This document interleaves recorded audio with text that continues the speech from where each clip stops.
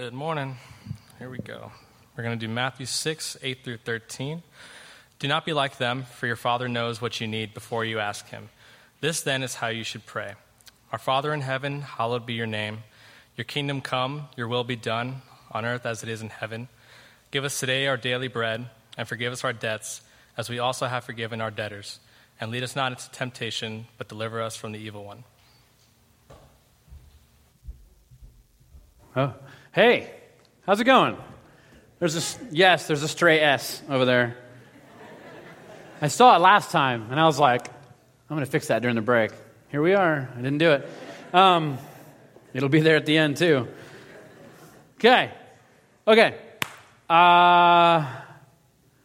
going to do it again. Everyone stand up. All right. Okay. So now you know what you're doing. Don't worry, this is not like the new thing we're doing every week, although what if it was? I have a professor that does that every time you get together for class. He's like, we're going to say the Shema, and it ends with, we're going to say the Lord's Prayer. I think it's like he doesn't like the awkwardness, like he wants people to laugh at his jokes and stuff, so he does this to get everyone to break the ice. So it's less of a prayer, more of an icebreaker. Just joking. Okay, so you're going to repeat after me, and then we're going to say this like with feeling, right? Like you know how to do this now. We talked about this last week, and those of you who weren't here, you listened on the podcast, so we're all caught up. Repeat after me. Shema Yisrael. Adonai Eloheinu. Adonai Elachad. All right, here we go. Ready? Together. Hear, O Israel, the Lord our God, the Lord is one. Love the Lord your God with all your heart and with all your soul and with all your strength, and love your neighbor as yourself. Thank you. You may be seated. Okay. So there's this cave in the middle of the desert, in the middle of nowhere, near the Dead Sea. It looks like this, literally, because that's a picture of it. And it's called the Qumran Cave. And in this cave, in the mid-40s, 1946 or so, there was a Bedouin shepherd boy walking his sheep like down there around the corner, his goats or whatever, and one of them disappeared, and he couldn't find his goat, and he saw the cave, and he thought to himself, he's way down on the ground, he thought to himself, maybe my goat went in the cave, because it's a hot day. So he picked up, this all happened, okay? So he picks up this rock, and he throws it into the goat, into the cave, thinking maybe I'll hit the goat, it'll scare, or maybe I'll just scare the goat, and it'll run out. And he hears like this pottery shatter when he throws it in. Okay, 1946, very recently. And he climbs up into the cave to see, what was that noise that shouldn't have just happened? And he goes into the cave, and he finds tons and tons of clay pots with scrolls in them. Lots of scrolls, ancient, very, very old scrolls. These scrolls have been responsible for broadening our understanding of the scriptures over the last 50, 70 years in amazing ways. Did you ever notice, most of you won't because you're young, but for a lot of you who are older, did you ever notice that in the 80s there came to be a lot more new translations of the Bible? Yeah, Dead Sea Scrolls. Revealed a lot of information to us. One thing it also gave us is this book called the Didache. I have one right here. I got it for like $5 on Amazon. People used to have to risk their lives just to get a copy of this thing and hide it and spend it. I was like, Prime only. Buy now. $5. Because of what we found in the cave, we have this book and we know that it's dated to the first century around the time of the apostles. Literally the apostles. They probably read it, may have even had a hand in writing it. Who knows? But it's an early church manual. This one's got Greek and English in it. So it's really only half the size that you see here. Very small. And it's called the Didache. Now, the Didache is an early church manual on how to live as a disciple of Jesus, how to live as a Christian. There's rules in there for how to govern church and baptisms and all kinds of things. And in this, there is a specific passage of interest to today's passage. It's in chapter 8, Didache chapter 8, verses 1 through 3, which is literally the whole chapter, 3 verses. I don't even know why they had to go through and separate them into chapters. But it starts off in verse 1. It says, let not your fasts be with the hypocrites, for they fast on Mondays and Thursdays, but do you fast on Wednesdays and Fridays? It speaks weird and whatever, but it basically says, here's the days the hypocrites fast.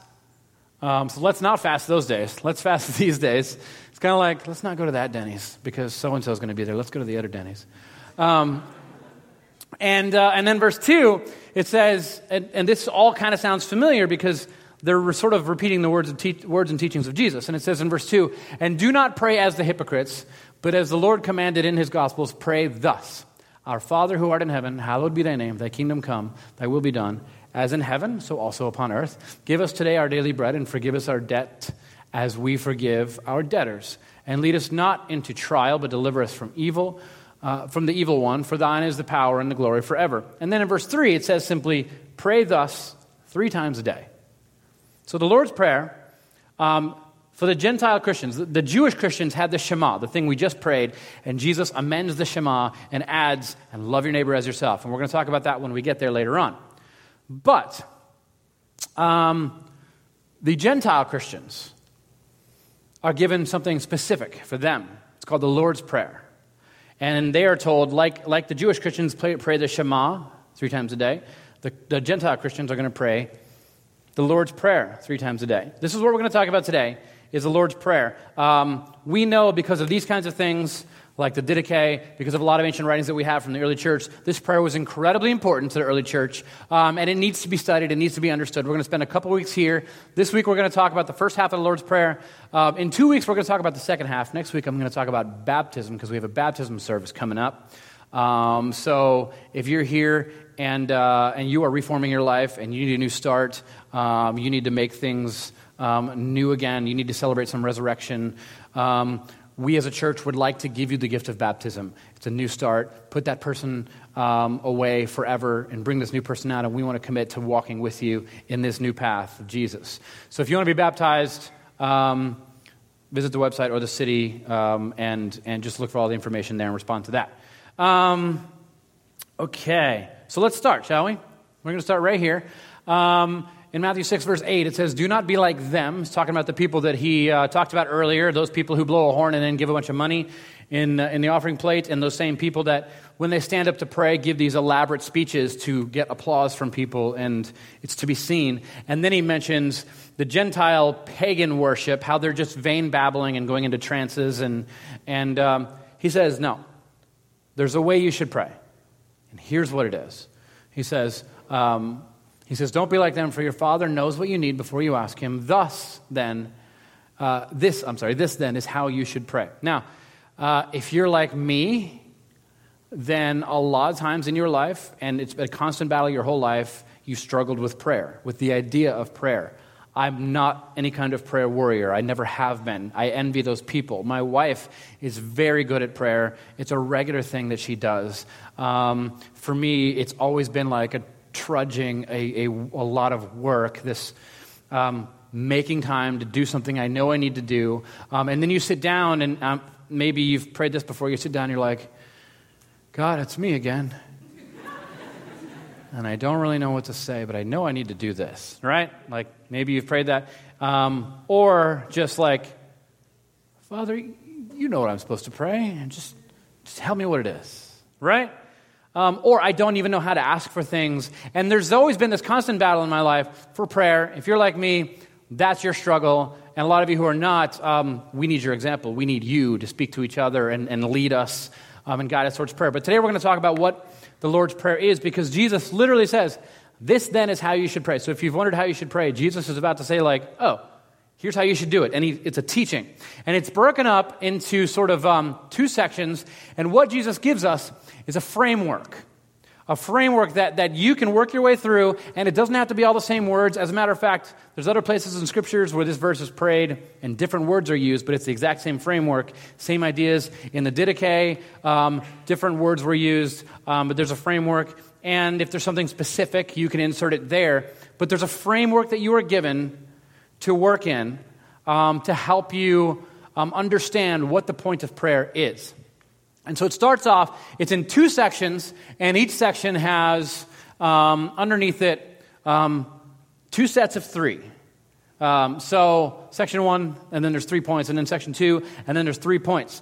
When we read books today, we tend to have a framework of reading books that's like, what do they call it? There's like the plot, and there's a narrative, and then there's like a climax, and there's like a conclusion. So when we read stories, we're looking at this particular way of reading stories, and we tend to bring that to the Gospels. In the first century, their brain was wired to read books and look for patterns. So if you ever read the book of Mark, and you really pay attention, you read a book maybe about the book of Mark, you're going to see patterns of threes all through the whole book. You're going to see Jesus doing miracles in groups of three. You're going to see stories that have three parts to each story. You're going to see three parts in the beginning, three parts in the end of the entire book, and then the whole book is separated into threes. As you're reading this in the ancient world, you're going to say, wow, he really wants us to think about that number, and you're going to maybe think back over scriptures, and you're going to remember characters that maybe he's connecting this passage to, like maybe Jonah in the belly of a whale for 3 days comes out and preaches the message of God and everyone repents, stuff like that, okay? So there was a lot more to reading in the ancient world, and the people would have seen patterns in the scriptures when they were reading these things. I'm not talking about any kind of weird codes or nothing like that. That stuff's stupid. Scholarly first century understanding of the scriptures. So, hold on, I'll get back up my notes. I've already done this today. So it starts off putting God in God's proper place. Letting the name of God be hallowed, let his kingdom spread to our world, let his will be done. The whole idea at the beginning of the prayer is to give God God's proper place. And when you give God God's proper place, it has, a lot of times, it kind of looks like an audit of your day, right? Like an audit of like recent chronology. In other words, the last few days, the last few hours or days or weeks or months or years, what has been the motivation for your life? What is it that you have been seeking and living for? What is it that you have been striving after? Whatever those things are, that is your Lord. And in prayer, we put God back on the throne at the beginning. We put God in God's proper place. Because a big problem with prayer today is that a lot of people, they open up prayer with, here's all the things that I would like to see happen. Okay.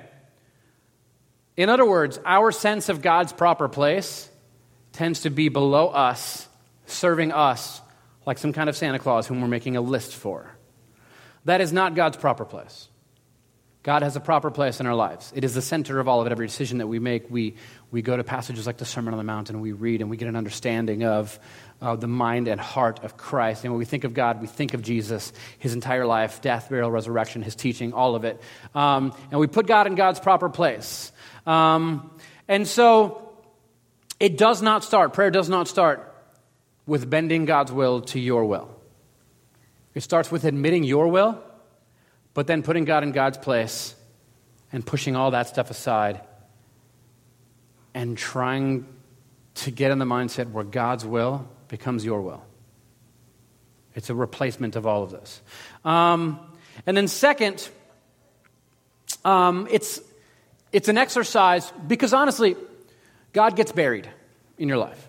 He gets buried. You come here this morning and every week, maybe, however often you come, and I try to fill you up and give you things, and we're going to try to put God back in the proper setting and focus at the very front of our hearts and lives, at the center of our being. And then you're going to move into your week, and maybe you're going to do a little scripture reading and some study, and you're going to read books. You're going to read the scriptures. You're going to read books about the scriptures or whatever, and maybe you're going to gather in a house church. But every other moment of the day, the world is burying God in your life. It is a concerted effort to tell you, here's what you should be like, here's what you should look like, here's how you should dress, here's the kind of thing you should be into, your music styles, your clothing tastes, here's what your life should look like. Mothers, here's how you should punish your kids, and here's how you should train your kids, and mothers, here you should work. You should be like Supermom, and at the same time, like have a career because, right, feminine, and like all of it, like you're being told, all of us at every moment are being told what you should do at every given moment of your day, and they're burying God because you already have a way of figuring out what you're doing here and the center of your being, and it's not the blogger, it's not the book, it's not the guy that yells at you at the gym. It's Christ. It's a first century Middle Eastern rabbi that lived in a small town called Nazareth. And we're going to listen to that guy. We're going to listen to his voice. So it starts off with Okay, here's what the world is telling me. I'm going to push all that aside. What is the will of God? And then it moves into three things. It talks about our needs and necessities from there. So once God's in his place, then we we understand our place and we can put ourselves in our place. And then you're going to do three particular exercises. You're going to talk about your daily bread, which is your basically your current necessities, the things that right at this moment you want. You're not praying for riches or for a 401k or all of that. It's right now, here's what's going on right now. And you're going to bring that to this God on the throne. You're going to bring that. And then forgiveness of sins is about the past. It's about the things that you're carrying. It's about the things that you've done, the ways that you've hurt people, the way that it's damaged your reputation, or the way that it's damaged your soul or your heart. You're carrying a lot of guilt. You've done some things you shouldn't have done. And you're carrying that, and there's this shame involved in that. And then, so you're going to bring that to God. And all of this hinges on having a right understanding of the beginning. So this morning we're going to talk about the beginning of this whole thing. And then the rest of it is about avoiding temptation. There's a path you want to walk on. How do I maintain this? How do I stay on this path? So another pattern the early reader is going to see is you're going to see in the group of three, you're going to see now, and you're going to see your present, you're going to see your past, and you're going to see your future. All come together in this response to this is who God is, and here's all of me, past, present, future, responding to who God is. Okay? William Barclay puts it very simply. In the Lord's Prayer, Jesus teaches us to bring the whole of life to the whole of God, and then to bring the whole of God to the whole of life. It is a response. Okay. So, why don't we work our way through this? We're going to start at the very beginning. I'm going to underline the parts. We're just going to cover the first part today. I think it's just verse 9 and 10, and we are going to, I'm going to underline everything that I'm talking about at the moment. Okay, so, this then is how you should pray. Our Father in heaven, hallowed be thy name. So I'm going to focus on the Father part in a second, because remember, this prayer was for first century Gentiles. First century Gentiles lived in a world of the pantheon of gods. Hundreds and hundreds and hundreds and hundreds of gods, each one of them demanding some kind of sacrifice, each one of them angry about something that mankind has done, and needing to be appeased so that they will send rain, so that they will make crops grow, so that they will keep away tornadoes and lightning and wildfires and animal attacks and all kinds of stuff, and sickness and disease. It was all a very, very spiritual world, and gods were the ones that controlled all these things. And so all these gods were always angry at you, and you needed to appease them, so you needed to spill some blood, offer some sacrifices, and you never knew how much to give. So every time something bad happens, you offer more sacrifices, but then when something good happens, you can't offer the same amount of sacrifices. You need to offer more, so you're going to offer more. And then next time, though, it comes time to offer sacrifices, you can't offer the same amount. You need to offer more. So these gods are never appeased. There's always more to offer. This is important to you because I don't think you realize you and I live underneath also a pantheon of gods.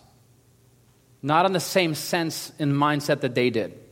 But you and I live in a world where, again, everyone is telling you what every aspect of your life should look like. My wife was like flipping through something the other day, and this article went by, 2 articles back to back. One of them was like, why I give my kids an iPad at a restaurant. And the other one was like, to the mom who gives her child an iPad at a restaurant. Like, the gods are fighting. This brutal war of the mommy blogger gods. You have to appease them, right? Are you going to feed your kids goldfish or gold bunnies? What is it going to be? That's a mom joke. Some of you get it.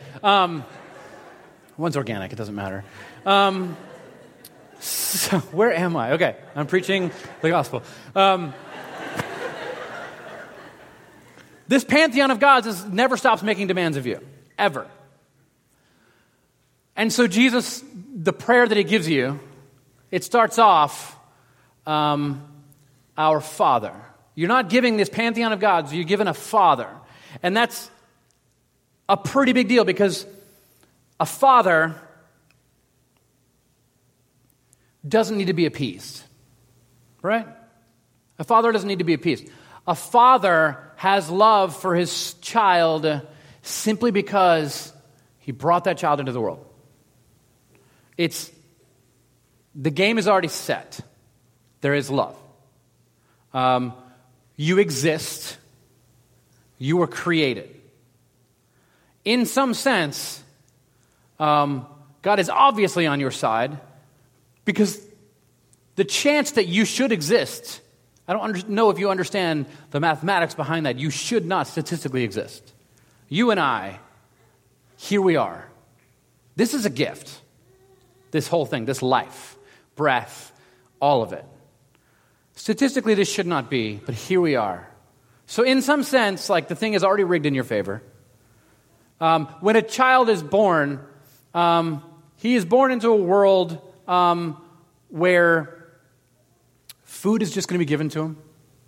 A fresh, clean bed and clothing and comfort. It's all just given and there's nothing to be done. Just by existing, it is received. And so everything is already set up for you to understand in this prayer for the Gentile, under all the gods, like you, like me, there's nothing to do. There's nothing to do. It's all been done. Just receive. And this is a huge deal. This is a huge deal to these ancient people. Fathers love because they are fathers, because they have given life. They don't need to be appeased. They don't demand constant moral behavior in order to care and give love to you. I understand my kids are going to screw up and do stupid things. It doesn't mean I'm withholding my love when they do. It's the simplest thing in the world to understand. There's this story in the ancient Roman world of this emperor who goes on this big war campaign with the empire, and he conquers this city. And so now when this happens, the emperor gets to ride in the chariot through the city, and there's a parade. Or sometimes the emperor would get off and let the centurion who led the battle ride through the city of Rome and receive sort of the glory of the emperor in that moment. But in this story, as the story goes, the emperor is riding in his chariot, and they've conquered a new land, so Rome has spread, the gospel of Rome, the good news of the kingdom spread by the sword, right? And so he's traveling through the city, and all the people are gathered, and they're cheering, and there's a parade, and everyone's moving through the city. This is an ancient sort of relief of that. It's called the Rome, victory processional, something like that. And he gets to near the palace, and there's a platform, and there's the emperor's wife and the emperor's son on the platform. The son is about 4 years old, and the son sees the chariot coming down the road, and he sees the chariot, and he sees who's in the chariot, and the son, the 4-year-old, climbs down off the platform, and he goes running, and he squeezes through all the legs of the people, and he runs out, and he sees his father now coming along the street, and he starts running towards the chariot, and a centurion grabs the boy, picks him up, and says, "Son, you can't approach the emperor. Do you know who this is? This is the emperor of all of Rome. This is the most powerful man in the whole world. He can put to death 1,000, 10,000 people by the wave of his hand. He's the all-powerful Son of God." That's what they used to call him. "You cannot approach this man." And the boy looks at the centurion and goes, "Maybe to you, but that's my father. I can approach my father any time of the day, anytime I want. And my father wants to see me." That is the idea. In the first century, the word that is used here, Abba, is like the word for a child speaking about his father. For Jesus to use this language in the first century is personalizing a deity unlike anyone has ever personalized a deity. This is a huge deal. This is how your prayer starts. It starts with understanding there is nothing to be done and you can feel free to approach.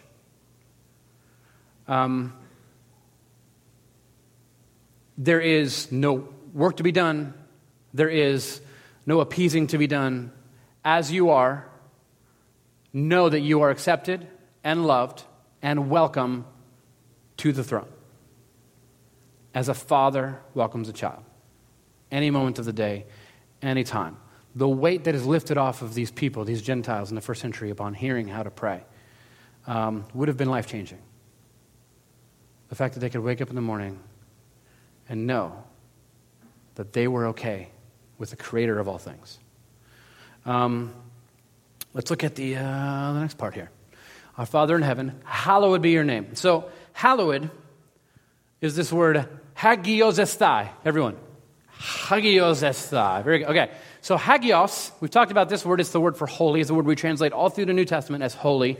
Holy, we like to think of holiness as like somebody wearing all white and like nose up in the air and like, no, I never sin, I never lust, I never think about anything bad, I love everyone, everyone's good, but I'm over here. That's actually that's a distortion of the idea of holiness. Holy simply means different, separate. But it carries a lot of weight. It means different or it means separate. The temple, whenever they would talk about the temple, they would talk about the holy temple. The temple was holy. Why? Because it was different than all other buildings. The building itself that was the temple, it was different. The things that you did in that building, you did not do in any other building. And the things that you did in other buildings, you would never do in that building. That building is for specific things. It is separate. It can't be, the other day I was driving and I saw a Benihana. This was not in Tampa. I saw a Benihana that was obviously previously an IHOP. Blue tall roof. And it's you know this feeling, this building can become something else. This Pizza Hut will be a used car dealership, and you see them, right? They're everywhere. That used to be Pizza Hut. Yep, did. Again, I keep doing this. Okay, so something that is separate. The temple is holy. It's separate. It's different. The Sabbath is holy. It's to be kept separate. On the Sabbath, it's a day not like other days. You do things that you don't do on other days. This should be a regular occurrence in your life. You take a day, you spend that day doing things that you do not do on other days. You're not working, you're sleeping in a little bit, you're staying in your pajamas a little longer, or you're resting, or you're just doing something different. You're taking the family out, you're going out, you're doing something, but you're not maintaining the same rhythm of life. It's a day that is holy and separate. It's life-giving. Okay? That is the idea. Hallowed be thy name. Hagios esthai. Hallowed means it's that all would know that this God is different. It's a proclamation. It's an idea that everyone should know that this is not like other things. Because people are regularly speaking of Jesus as if he's just like every other guru or whatnot. And this is not a new phenomenon. I hear very powerful people on one political aisle using the name of Jesus in one particular way as if he matches their ideology. And then I hear these super liberal gurus and Jesus said this back then. And they're distorting the words of Jesus to match their thing. Everyone's using the words of Jesus to match their own thing. When Jesus has never fit into our sort of ideologies, he doesn't fit nicely into any parties. He transcends all party lines. Even in the first century, Jesus was very careful to help people understand that what he's doing is not like what everyone else is doing. As a matter of fact, in the first century, in Jesus' particular time period, there were all kinds of messiahs that rose up. They claimed that they were messiahs, and they said, I'm here to establish a new kingdom, a kingdom of God, and here's what it looks like. And these messiahs were always doing this. So this guy, Athronges, he was basically a shepherd. He turned into this rebel leader and had these disciples and decided, I'm going to establish a new kingdom. And he was killed by the Romans. Simon Bar Kokhba, he died in 135, and he founded this short-lived Jewish state right before the Second Jewish War. After the temple had been wiped out, he gathered a bunch of other Jews and says, we're going to start a new kingdom over here. And the Romans came in and said, no, you're not. Wiped them all out. And these people keep rising up right around the time of Jesus. All of them standing up, I'm a Messiah. There's a reason for this, okay? This is huge. Oh, by the way, there's a passage where somebody walks up to Paul and thinks he's one of these rabbis that is like a Messiah. And he walks up to him and he says this, aren't you the Egyptian who incited a rebellion some time ago and led 4,000 members of the assassins into the wilderness? He's like, no. And he's like, and keep your voice down. There's Romans right there. This was everywhere. Everyone was looking for messiahs, for the Messiah. The reason is very simple. This was the first time in Israel's history where they had their own city, they had their own temple. They were ruled by, the king was a half-Jew at the time, so that qualifies. It matches up with everything that the prophets had written about. They had a functioning Levitical priestly line. They had a Sanhedrin. They had synagogues. They had everything that was foretold that this time would come and the Messiah will come. And so one day they wake up after all these things fall in place and they're like, hey, Are you paying attention? Because this is prime time for Messiah right now. Everyone started thinking the Messiah was going to rise. Everyone did.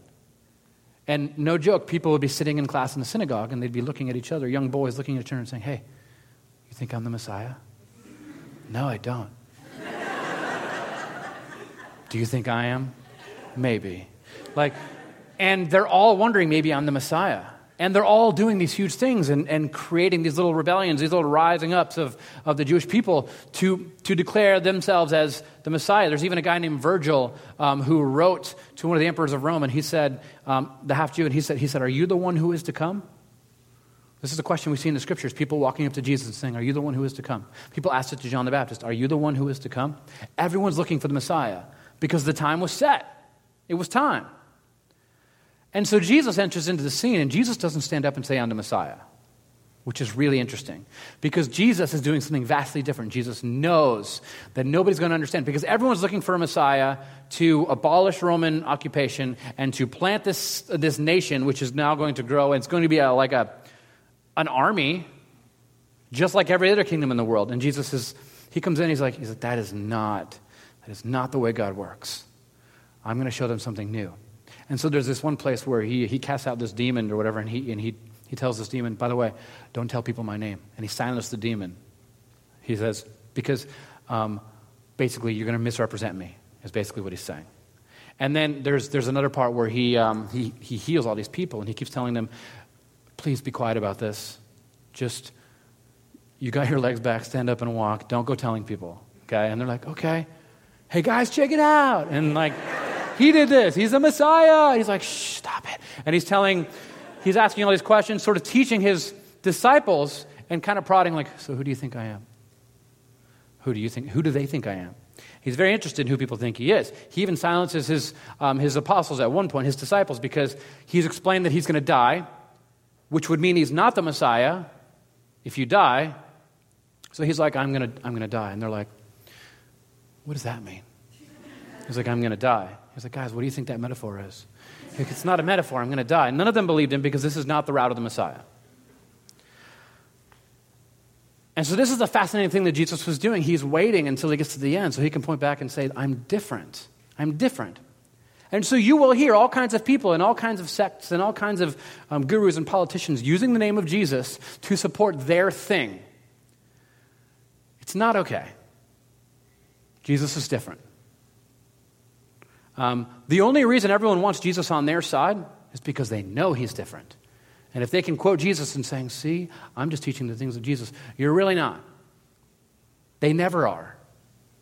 If we're going to hear about Jesus, we're going to go to Jesus, not you. So, in prayer, there is this hallowing of the name of Jesus. You hallow it. You set it aside. And you say, our Father in heaven, hallowed be that you are different. And there's all these gods all over the place telling me and commanding me how to live my life these different ways. And there's all these people taking the words of Jesus. I'm going to set you aside from all these other people. I'm going to put you at the center just for now because we all struggle. We all lose focus. Prayer is the act of pretending there's no past and no future and sort of just being present there and saying, in this moment, Jesus, you are the center, you are different, you are the authority, you are Lord. Okay? Jesus is Lord. That's what this is. And then we move on to the next section here. And it says, our Father in heaven, hallowed be your name. Your kingdom come, your will be done, on earth as it is in heaven. Quick question. How's the kingdom going? How's our kingdom collectively? How's your personal kingdom? How's the kingdoms all over the world? How are they doing? It's not going well. It's not going well. And in Jesus' day, it equally was not going well. There is not a time in history where it has not been going well. Where it has not been going well. Right? I had to double negative. Makes it positive. There's not a time in history you can look to and say, there it is. There's not. But Jesus enters in and says, but there's another kingdom. It's Has nothing to do with this. By the way, the scriptures tell us every kingdom, every empire, every nation will fall. Every empire that has ever lived has fallen. Every empire that exists right now will fall. And it's not like a law thing. It's not a wrath thing. It's a prophetic thing. It's not God coming in and knocking them over. They're built on shaky ground. They're built on shaky ground. They don't get better. They kind of peak and they fall apart. It's what they do. Earthly empires. But it's okay because Jesus has declared another empire exists. Another kingdom, another community altogether exists with its own ways of living and its own ways of being and its own ways of thinking, its own culture, its own currency. It's not money, it's grace. Its own thing. And empires will fall. There's this other kingdom. And the thing is, Jesus says it comes down. I want you to think about that for a second. Because 21st century American Christianity has proclaimed that God's kingdom is found somewhere else. By being swept away somewhere else. That is, we're going to talk about this eventually when we get to Matthew 11. That is a 20th century invention of theology that misses the entire point of the gospel. The kingdom of God comes here. It comes down. It's the whole symbol of the incarnation. The incarnation is the ultimate symbol of the kingdom come. All these people, and then one of them, the divine in the flesh, comes down. And we as Christians, there's like a buzzword pastor is using today. It's called incarnational, right? That's us doing everything as if it is an incarnation of God here. So spending your money incarnationally, spending your time incarnationally, as Jesus would, God in the flesh, here in your life, okay? Because we've spent too long distorting the kingdom and declaring, no, we're going to fly away, we're going to disappear from it, and it's all going to crash and burn, and we're going to watch from afar and say, see, that's what they get. That is not the message of Christ. The message of Christ is, if it's broken, we believe in resurrection, and it's going to be fixed. God's going to heal it. We're going to bring it back together. We're not going to throw things away. We're not going to throw people away. People matter. Creation matters. And we're going to work hard to bring the kingdom of God, the goodness of God here into this thing. And inject the love of God, the grace of God, the kingdom of God into every moment. And here's the thing. The kingdom of God, the way Jesus talks about it is very fascinating. Matthew chapter 8, it says this about the kingdom. It says, many will come from the east and the west and will take their place at the feast with Abraham, Isaac, and Jacob in the kingdom of heaven. So, he's talking about people in the past that are part of this kingdom, way back there, long ways, 1,800 years from that point. And he's talking about the kingdom there. There's a whole bunch of people that are part of it. And then he also, so basically that's back, it's our past. Also Luke 17:21, the kingdom of God is in your midst, so it's here. It is present, it is accessible to you, and there are people right now in your midst that are a part of the kingdom of God, that are citizens of it. It's not this thing we accomplish and receive just after death. It's a thing now that you can receive now. So it's here, but also the kingdom is described in Matthew 6, 9, and 10. Today's passage, we're praying for it to come. He says, your kingdom come, your will be done on earth as it is in heaven. So we're praying for this thing to come into our future. And so past, present, future, chronological kingdom, there are people from every single generation, every tribe, every tongue that are a part of this thing, that are doing the work of God, that are a part of it. Okay, now, in the scriptures, when you read kingdom of God and kingdom of heaven, they're not two separate things. They're synonymous. Some of the writers of scriptures will use kingdom of God over will use kingdom of heaven because either they're Jewish or they're speaking to a Jewish audience, and to really devout Jews, it was offensive to use the name of God. So they say kingdom of heaven instead of God. It's something that is accessible here. It's the same thing, though. So the kingdom of God is described as this thing that Moses and Abraham were a part of with you, and that Christians in the future will be a part of with you. People from all walks of life are a part of with you, and we're working together, but we're in the midst of these other kingdoms, but we exist here, and our kingdom governs our every move. It should, at least. And in prayer, we declare that it does. And the more we declare this, the more it does. But also, we have this question about, okay, so if it spans all of time, what is the kingdom? What is it? Does Jesus define it? That's a great question. I'm so glad you just asked that. There is, so Jesus was, he was Jewish. Did you know that? He was Jewish. He was a rabbi. He was a Jewish rabbi. Jewish rabbis had a specific way of talking. Jewish rabbis interacted with the Old Testament. They knew how to interact with the Old Testament. They knew how the Old Testament writers wrote, and oftentimes they used their techniques and copy them. There's this thing, we're going to get to the answer. There's this thing called a parallelism in the Scriptures. A parallelism is when you write one line, and then you write a second line that either defines or is synonymous with the first line. If you read the book of Psalms, which you should be, general audience book, it's good for everyone. You should be reading like a psalm a day. I read a book of Proverbs every day. There's 31 of them. There's about usually 30, 31 days in a month. It's perfect. And then I read one of the Psalms. If you read the Psalms, you will notice every verse in the Psalms is a parallelism. When you see this, this will change the way you read the Psalms. I promise you. Watch this. Psalm 4:2. How long will you people turn my glory into shame? How long will you people turn my glory into shame? Line 1. Line 2 is a parallelism. How long will you love delusions and seek false gods? That's what that means. Okay? It's either a definition, or it's an explanation, or it's a synonym. It's the same. Okay? Psalm 23:1. The Lord is my shepherd. That means I lack nothing. All right? Psalm 46:1. God is a refuge and strength, an ever-present help in time of trouble. Pick a random place in the Psalms, open up to there, read it. You're either going to see a synonym or an explanation. So when Jesus is giving us the prayer, it goes like this. Your kingdom come. Your will be done on earth as it is in heaven. New Testament scholars and Old Testament scholars alike all agree this is a parallelism. Jesus is defining the kingdom. This is how the kingdom works. The kingdom is centered on the will of God being done. It is centered on this world becoming as it is in the realm of heaven, which means heaven is the place where all is as it should be. God rules, God's on the throne, so heaven can be present now. Heaven will be present in the future. Heaven has been present in the past. It is accessible. It's possible to bring heaven here. So when we talk about bringing heaven here, this is what we're talking about. I've never really explained this in full detail, but this is what this is. So, in prayer, we start off here. Let's put it up here. Let's talk about it. This then is how you should pray. Our Father in heaven, this is how you can approach God. Full confidence that there's nothing to be done.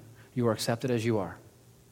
Okay? Even though you're about to confess a whole lot of things maybe, even though you're carrying things that maybe you just did, you come to God as a father, open to listen. Hallowed be your name. You understand God is not judging you like these other gods are. God is not furious with you like all your other gods are. He's not making demands of you. He wants to be known. He wants intimacy. He wants you to know who he is. So you're going to come before your Father, and you're going to realize this Father is different, this God is different from anything else in this world. And all the things I've heard about this God, all these people using the name of God in all these different ways, don't matter right now. All that matters is what I see here, Jesus revealed in Scriptures. And then you're going to realize that God has a kingdom, that you are part of that kingdom, and you're going to pray that God's will be done on earth as it is in heaven, that it would come. And this is really important because you're about to talk about your life in the second half. You're about to just kind of lay it all out how your life is. But before you do that, before you pick all these things and say, here they all are, you need to have a mindset of, it's God's will that matters. There is a way that God is moving in this world. And before you lay all these things out, you need to ponder that and be aware of it. That there's a way that this is supposed to go. Jesus is Lord, not you. Not all these other people that are demanding you get that job that you're about to pray about. There is a will of God. There's a kingdom. And it's far bigger and far more important than anything we bring to the table. And once God is in his proper place, we can have the heart of a disciple and a follower of Jesus and make our requests in a way that is effective and humble and life-giving, really, life-giving. So we're going to take some time and we're going to take communion. This is a good place to do this. So communion service, go ahead and take the bread and the wine, spread it around the room. And why don't we exercise this for a few minutes? Why don't we take a few minutes, put God in God's place? Even if God has not been in God's place in your life for a very long time, for the next, 4 minutes or so, put God in God's place. Affirm that he's different. Affirm that he's not like all these other gods that you're chasing around. Look for the ways that you have been chasing around. Audit yourself for a little bit here. And then understand that there is a kingdom that is accessible to you, that is found in Christ. Christ is the Lord of this kingdom. Many of us in this room are a part of this kingdom, and we want to invite you to join us in this kingdom and be a part of this. And then you respond by taking communion. Come on up and take a piece of bread. Rip it off. The bread symbolizes the body of Christ broken for you. You're going to dip it in the wine. The wine symbolizes the blood of Christ spilled for you. This is how your wholeness is found. God pouring himself out so that you can be filled up. It's incredibly symbolic. It's incredibly beautiful. And it's a perfect picture of what we're doing here. So let's take some time, and we're going to pray, and we're going to take communion. And then we're going to close by saying the Lord's Prayer communally together. Let's pray. Father, thank you for this place, for these people. Be with us now. Teach us and remind us regularly how to pray. Remind us of the importance of it. And give us strength through the struggle that prayer is. It's a lot of work to align our hearts and our minds towards the things of you. Thank you for this place and the life-giving well that it is to all of us. Thank you for everyone in this room, for bringing them here. May we be a good, perfect picture of your Son, Jesus. And may we learn to follow you more and more. Thank you. In your name, amen. Take some time. Talk to Jesus.